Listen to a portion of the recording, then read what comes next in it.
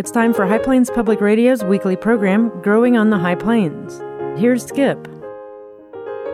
As I write this story, during the first week of July, the temperature has pushed its way into the triple digits, and the south wind is toasting any surviving green things in the oven known as the Southern High Plains. When you hear this story, the third week of August, we will hopefully have regained more autumnal weather conditions, since fall is supposed to be the best time to plant many trees and shrubs. In any case, I will soldier on with a few facts that will hopefully help you decide that end-of-season planting is the way to go. The first thing to consider is selection, since our part of the country is notoriously hard on trees that don't have the stamina for the typical droughts, winds, extreme heat, or cold that we have in abundance. Get advice from reliable tree people, usually found at local established landscape and nursery businesses, or at your state extension offices. In addition to considering adaptability in our climate, also consider whether the tree has any black marks against it in terms of likely diseases or production of fruit or foliage that might become more of a nuisance than a good thing. Also look at the mature size, as it might be a problem if it grows too big for its allotted space. The size of the planting hole is critical, as it must not be deeper than the existing root ball, but must be 3 times as wide in order to establish a healthy root system that grows out, not necessarily down.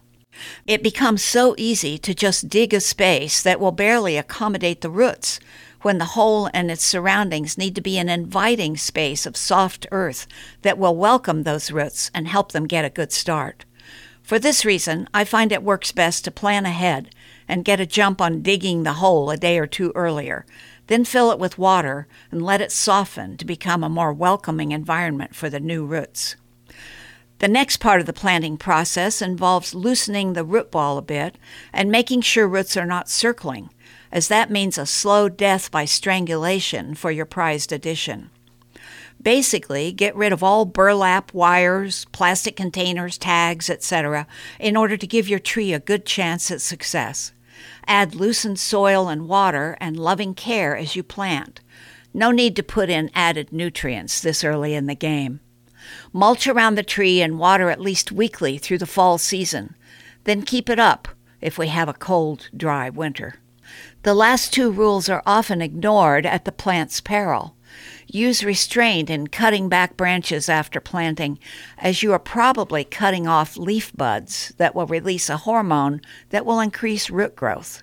Also, stake the tree only if necessary, which is often the case in our windswept part of the world.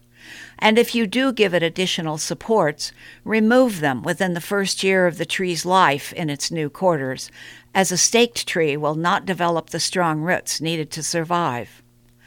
Some information used in this story was provided through the Master Gardener program and presented by Kansas State horticulturalist Ward Upham.